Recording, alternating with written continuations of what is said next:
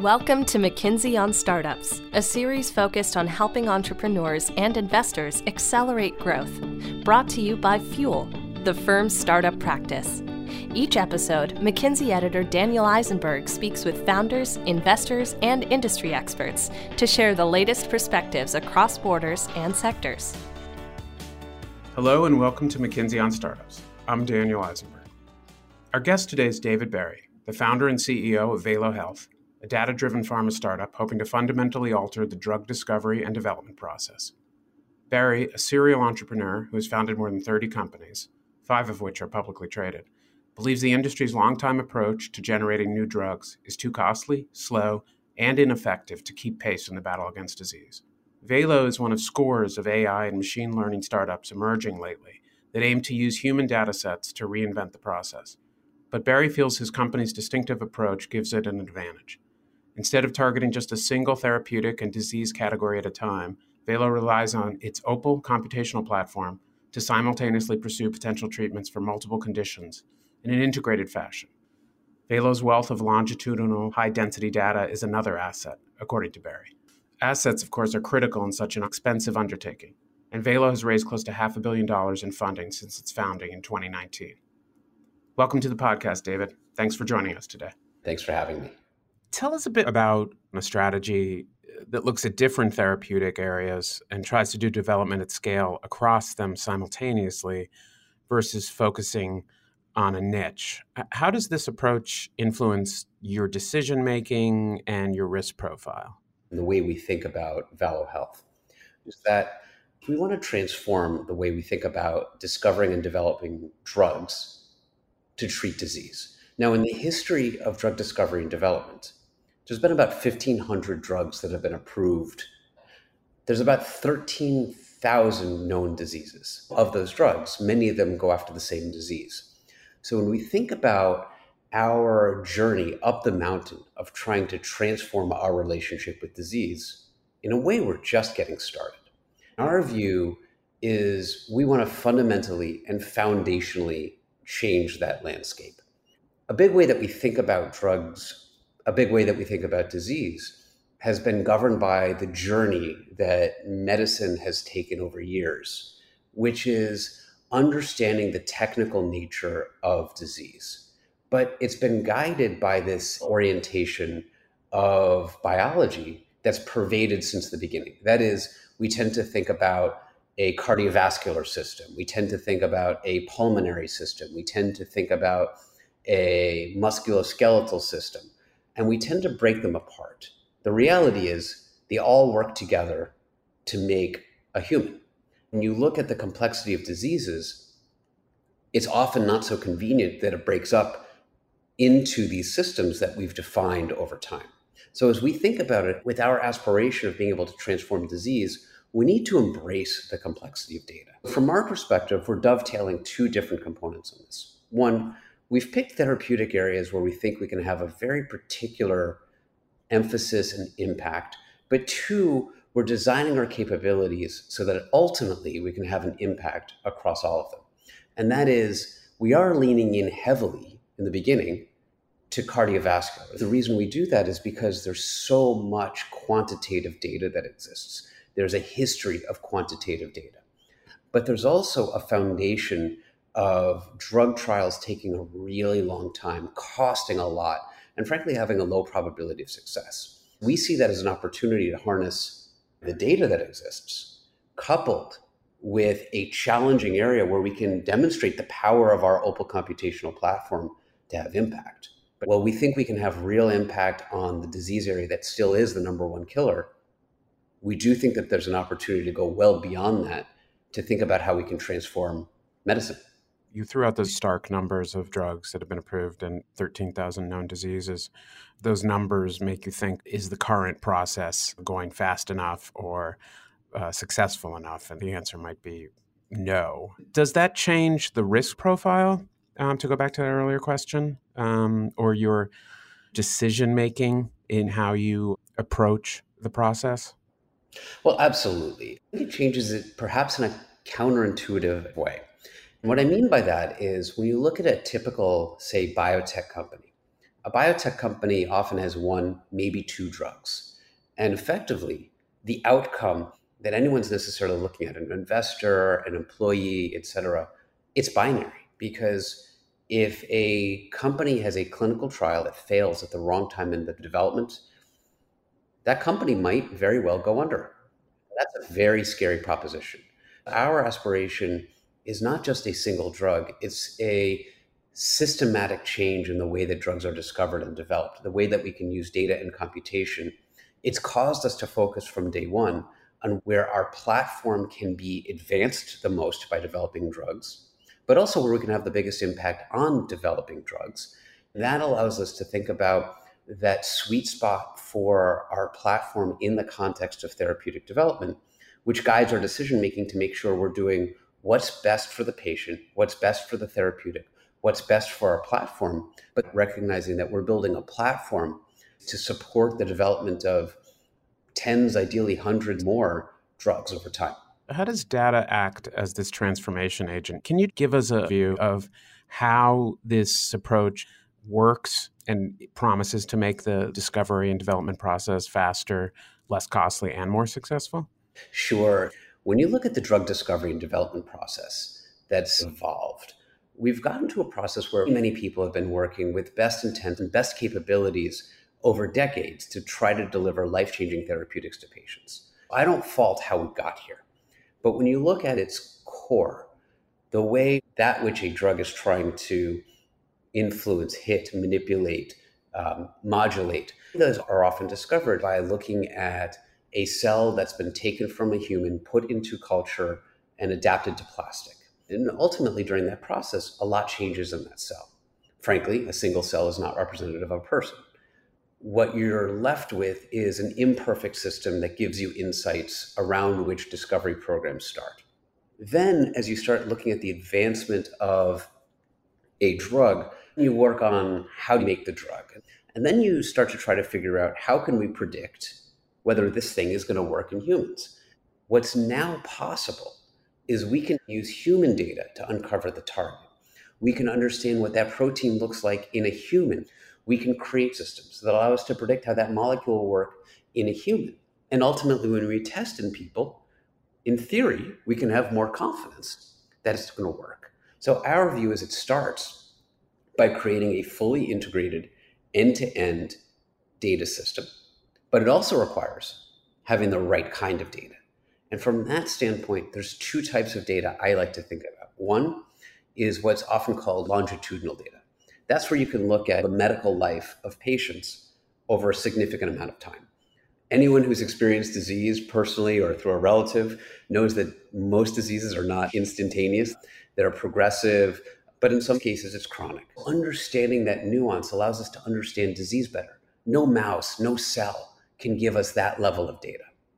And then at the same time, we look at what I'm going to shorthand as omics. We've often heard about genomics in the past, where we're studying the genes of people. But the interesting thing is, genes don't change for the most part over the course of your life. But how your disease manifests absolutely does. All of that together, it allows us to create a much more powerful picture of disease and health than you could do 30 years ago.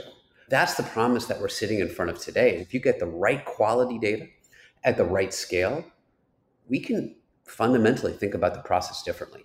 And is the key to the process being faster in those early stages? You're skipping some of the older, more standard approaches and making up for it with data and AI? Some of the biggest impacts ultimately will come in the clinical arena, although it's going to take some time to get there. If you can orient everything around human data, you can start by asking the question around human clinical conditions, translate that into a drug, and then go back and ask the initial clinical question. Now, by framing it like that, you have an opportunity to potentially change the way you do studies because you understand the disease that much better. And by understanding the disease that much better, you can potentially see signals earlier that are deeply informative as to what's going to happen in a patient and not have to wait, say, 3, 4, 5 years to be able to see an outcome. I know people have said you can't make a cake faster by turning it up to 900 degrees. And I agree with that. But you certainly can redesign your systems so that you can put the pieces together more quickly. You can have operational efficiencies so that you can make 100 cakes in parallel, not just one at a time. And then the net benefit on that is a completely different outcome where your average time is dramatically reduced. You've developed some drugs that are entering phase 2 clinical trials. Can you give us a brief understanding of one of those? Sure. So we have two therapeutics, one being Opal 401. We're developing that for complications of diabetes, starting with diabetic retinopathy. This is a really important condition. There's some 300 million people around the world who have diabetes, and about a third of them have diabetic retinopathy. And complications of diabetes are the number one cause of blindness. Right now, treatments for diabetic retinopathy are only at the late stage, and they are done by direct injections into the eye. Our therapeutic is an oral, which is something that we think patients would like better. Also, the way we've been looking to develop this is allowing us to potentially intervene earlier. Because if we can get it to a patient when they're moderate rather than severe, then hopefully we can prevent them from going to this course of blindness. We see opportunities not just around diabetic retinopathy, but many more of the complications associated with diabetes as well, where we're hoping to have a big impact. Let's talk briefly about your background and what it means for the company. You've served as CEO for many companies. 5 of them are now trading publicly. Are there common traits or behaviors you look to bring in or instill in these kinds of companies at the early stages? Obviously, there is no company that is a one-person show. You need a really high-quality team. You want to find people who can work well together, people who are driven by the mission of the company, and have a capability to do the sorts of things that you're trying to do. I like to operate in what one might call white space, in these areas that really don't have much, if any, precedent. And that requires groups of people who are willing to step into the unknown, to do the sorts of things that in an ordinary world, one might call crazy. And for me, when I get called crazy, which you can probably imagine around my house, it might happen every day, you embrace that and view it as a compliment, not something that's a negative. So that's a really important piece. Second, I want people to be very comfortable with being uncomfortable. That is, we're doing something novel. We're going to get data we didn't expect. We're going to see things that can't be anticipated. And we need everyone to lean into that and, frankly, to be motivated by that. But what goes with that is we need people to be willing at all levels of the organization to be comfortable to speak their mind. That is, the person who's closest to the data will see something unexpected. If they sit on it, we as a company will make a mistake. So we expect the best out of everyone. We believe in the best of everyone. And we also expect everyone to come forth with their best ideas. By trusting everyone, we can create an environment by which everyone can do that. And then we'll actually act on it. We acknowledge the fact that unknowns will happen, but we celebrate that. And we can use that as part of our core strength. Right. And are there any lessons that you've learned from your prior experiences that shape your approach today with Valo? The single most important thing is to really have conviction in what you're trying to do. When you go out into the world, whether you're raising money or recruiting or trying to find partnerships or trying to sell, people will tell you constantly how bad your idea is. When people tell you how bad your idea is, I view that as free advice, right? I listen to it, I acknowledge it, and if it's useful to me, I'll think about it. But when people tell me I would invest if only you did this, you don't change. You have to have conviction, because what sets an entrepreneur up to do something that's truly irrational, right? To move out of a stable, well-paying job into one where there isn't a support network, there aren't hundreds of people that help you do your job. You have to have conviction. And if you're going to get pushed and pulled around by everyone you talk to, you're never going to be successful, especially if you're doing things that are really new. Conviction is something that I can't understate. The other thing, follow the data. Because even though you're well-intended, even though you have really well thought out ideas, something surprising is always going to come up. I actually think it's in those moments of surprise that companies are made. And talking about following the data, let's talk a little bit about macro data. We all know that there's been quite a shift in market conditions and economic signals over the past 6 months, especially on the inflation front. To what degree is this impacting the sector? Well, to talk about the market in general, the world of 2021 and the world of 2022 are vastly different. When we look back at 2021 and probably earlier, we had a heated, if not overheated market. We saw a lot of companies raise money at very high prices. We saw a lot of companies go public. These were companies that were going public earlier than they had in recent years, and potentially earlier than they were fully ready to. The market has started to recognize that there was probably an overexpansion. And so what we've seen is a general compression in the biotech arena. On one hand, you might say, that's probably warranted because there's some publicly traded companies that are years away from a clinical candidate, which is a currency that has often been viewed as how you get to value in biotech. But at the same time, the market has been a bit indiscriminate because one of the shifts that's occurred over the last couple of years has been a lot more companies that are developing platforms than just single products. That pressure is very well warranted when you're dealing with early stage single products. What a platform is an investment in a toolkit that allows for a series of drugs to be made. Often, I think that there's a misconception that even these platform companies may come down to one drug. Now, developing these platform companies can be tens of drugs. That's one of the things that gets very exciting about them is when they have that durable potential. We're going to start seeing the separation from the winners and the losers. There are companies that are still continuing to raise capital. There are companies in this market that are continuing to thrive, and they're continuing to develop against their vision. This is one of those areas where conviction gets tested, and it gets tested heavily because in some of these cases, it may be the life and death of a company.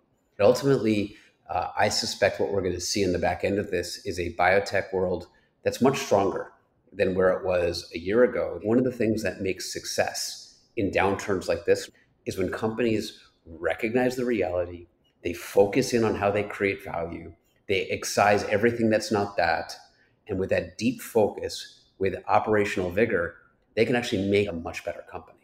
And in terms of Valo Health in particular, has the shift impacted your journey in any noticeable way?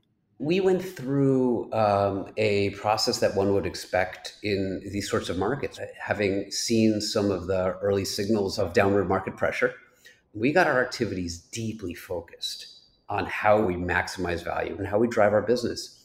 And I think we were able to change some of our operations in a way to really increase our efficiency. The company has been paying dividends on that because we've been able to move some of our goals forward at the same time while being thoughtful about how we manage things like cash burn. And how have you thought about using partnerships and acquisitions to date? Yeah, so we did buy Terra Biosystems on April 1st this year. We've had an approach from day one of you do what's best to develop your platform. And in some cases, the technologies that already exist in the hands of others are better than what we could build in a reasonable period of time. What Terra built was an absolutely outstanding system for being able to predict various elements of safety, particularly around cardiovascular disease, as well as efficacy in the context of cardiovascular disease. It was being used by a lot of tier one companies. It's not the only company we've acquired because in every case, we're thinking about what's better, build or buy. And from our standpoint, it's not a matter of pride to do organic versus inorganic growth. It's a matter of quality. We care a lot about the quality that Terra had to offer. Let's get back to the broader drug discovery space. Certainly, it has been getting crowded, including more biotech companies turning to AI in some way. How do you navigate that environment to differentiate your approach and create a unique value proposition? the transition to a human data focus and computational tools, including but not limited to AI, I mean, in a way, it's an inevitability for the industry. Because if you just ask simple questions, would you rather use human data to discover targets or mouse data to discover targets to make drugs? It's pretty clear you'd like to use human data if you could. I don't think it's freely enterable for everyone to be able to do this because there's limited pools of data. Not all the data is publicly available. The tools and the skill sets to apply AI at the scale and the quality that's needed, I mean, it's not commoditized where we sit today. So I think it's very easy to say the words. I think it's very hard to do well. The way we think about it is we're very focused on doing the highest quality work we can, focusing on the highest quality data sets and making sure we can deliver real results to our partners, to our customers, and that we can deliver the impact that we promise. It's a mistake to think you can hide behind the black box of AI, because from our standpoint, this is something where there are patients on the other end, making sure you're holding yourself accountable to the highest standards, but also recognizing that we're doing this in collaboration with an industry and allowing the industry to understand and work with us is something that's incredibly important. Your broader approach to casting a wider net, is that part of the differentiation, or do you see that approach becoming more widespread over the coming years? What we're going to start seeing over the coming years is that companies in the drug discovery and development space will focus more on what they're really, really good at.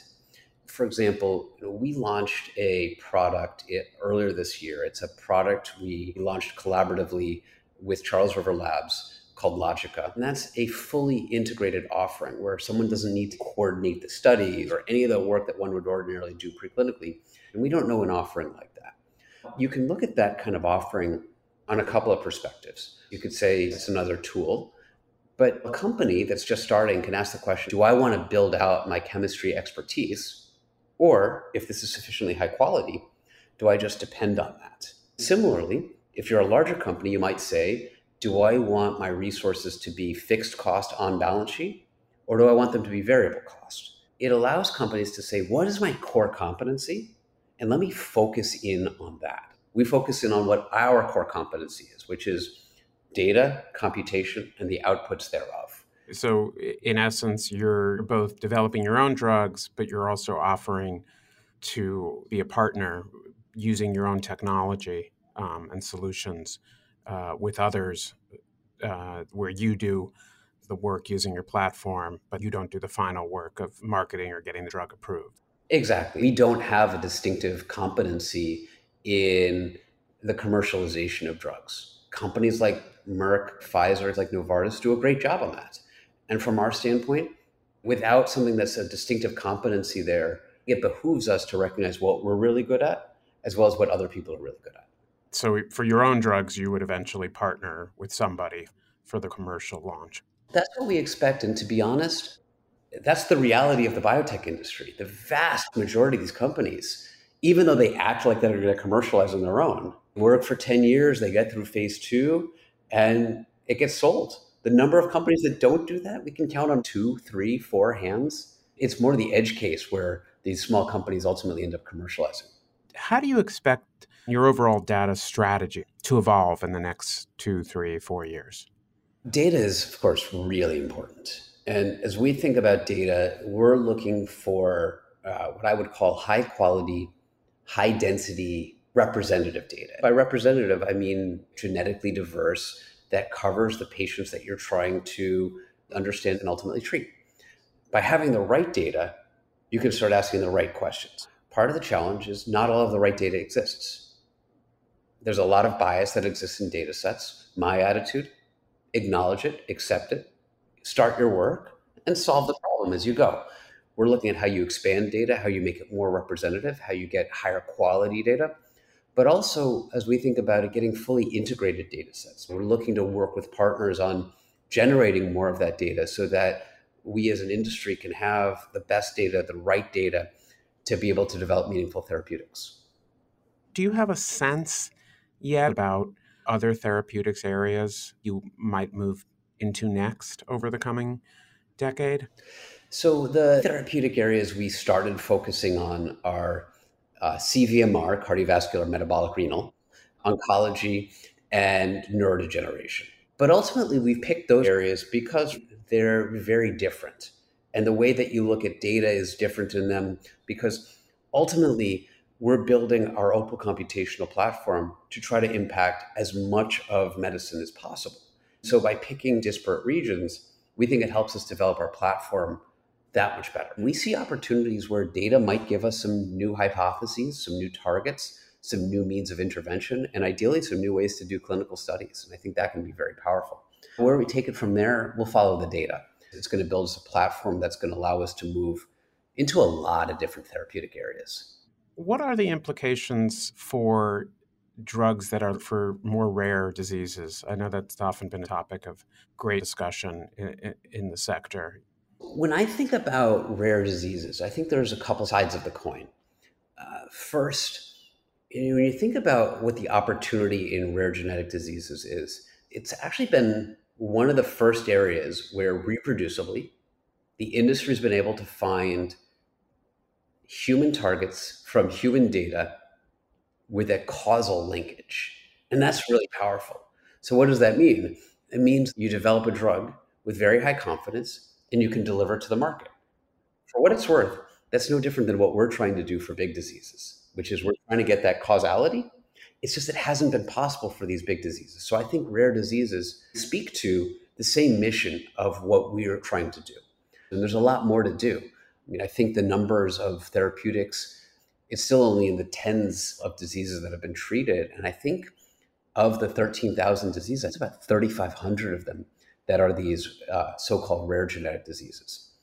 Do I think that there's an opportunity to use data to more systematically move after them? Yes. Frankly, an opportunity to cut the cost and cut the time of drug development, it helps to make these diseases more accessible to being able to develop interventions. But at the same time, the opportunities on the other end, where if we can make bigger diseases have the benefits that rare genetic disease have conferred, right? High confidence targets, an ability to demonstrate very clearly that your drug is working early on, an ability to test your clinical hypothesis very crisply, that can be transformative to drug development.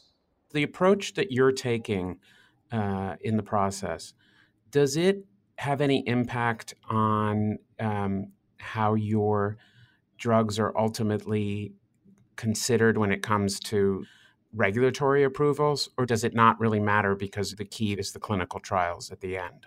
This is an open question. Our view is you work very closely with the regulators because we are trying to bring new technologies to bear, but we're trying to do it, of course, with the interest of patients in mind. In my experience, the FDA really wants to get good drugs to patients and do it as thoughtfully as possible. So I think they're a very important partner in this process. As they see the power of data and computation, I personally believe that they're going to embrace it in an appropriate manner. A rush to try to replace a randomized controlled trial or RCT with a data simulation, I don't think that's going to happen in the near term. But I think looking at where we can augment clinical trials, my belief is that the FDA will be open to these sorts of evolutions in drug discovery and development, again, for the benefit of patients. And lastly, when you think about the coming decade or so, what are your particular aspirations for scaling the business? What are the biggest challenges to reach those goals? What we'd like to become over time is the technology provider for the drug discovery and development industry. There's a tremendous opportunity with data and computation. That is, the more data you have, the better data you have, the better you can draw out these computational insights. And at some level, that allows you to scale. What we want to do is create these offerings so we can have as much of an impact as possible. This is an ecosystem, and we want to play a catalytic role in helping the ecosystem be able to deliver that future that I think we all want. That's really where we're looking to go. So we focus our data, our computation, our interactions with partners with that vision in mind. Now, from that perspective, you have to make sure you're rigorous about your data. You have to make sure you're rigorous about your computation. And ultimately, you're delivering insights, actionable outputs that your customers, that your partners can work on and use, all in the service of making better drugs for patients faster. David, I want to thank you for taking so much time to chat. Appreciate it, and thank you for the opportunity to be here. That's it for this episode of McKinsey on Startups. Thanks as always to our stellar podcast production team, Molly Carlin, Sid Romtree, Myron Shergan, and Polly Noah. And of course, thank you for listening. This has been McKinsey on Startups, hosted by Daniel Eisenberg. We welcome your feedback, so please rate and review us wherever you get your podcasts. Hope you join us next time for more broad global perspectives on the challenges and opportunities for accelerating growth. Thanks for listening.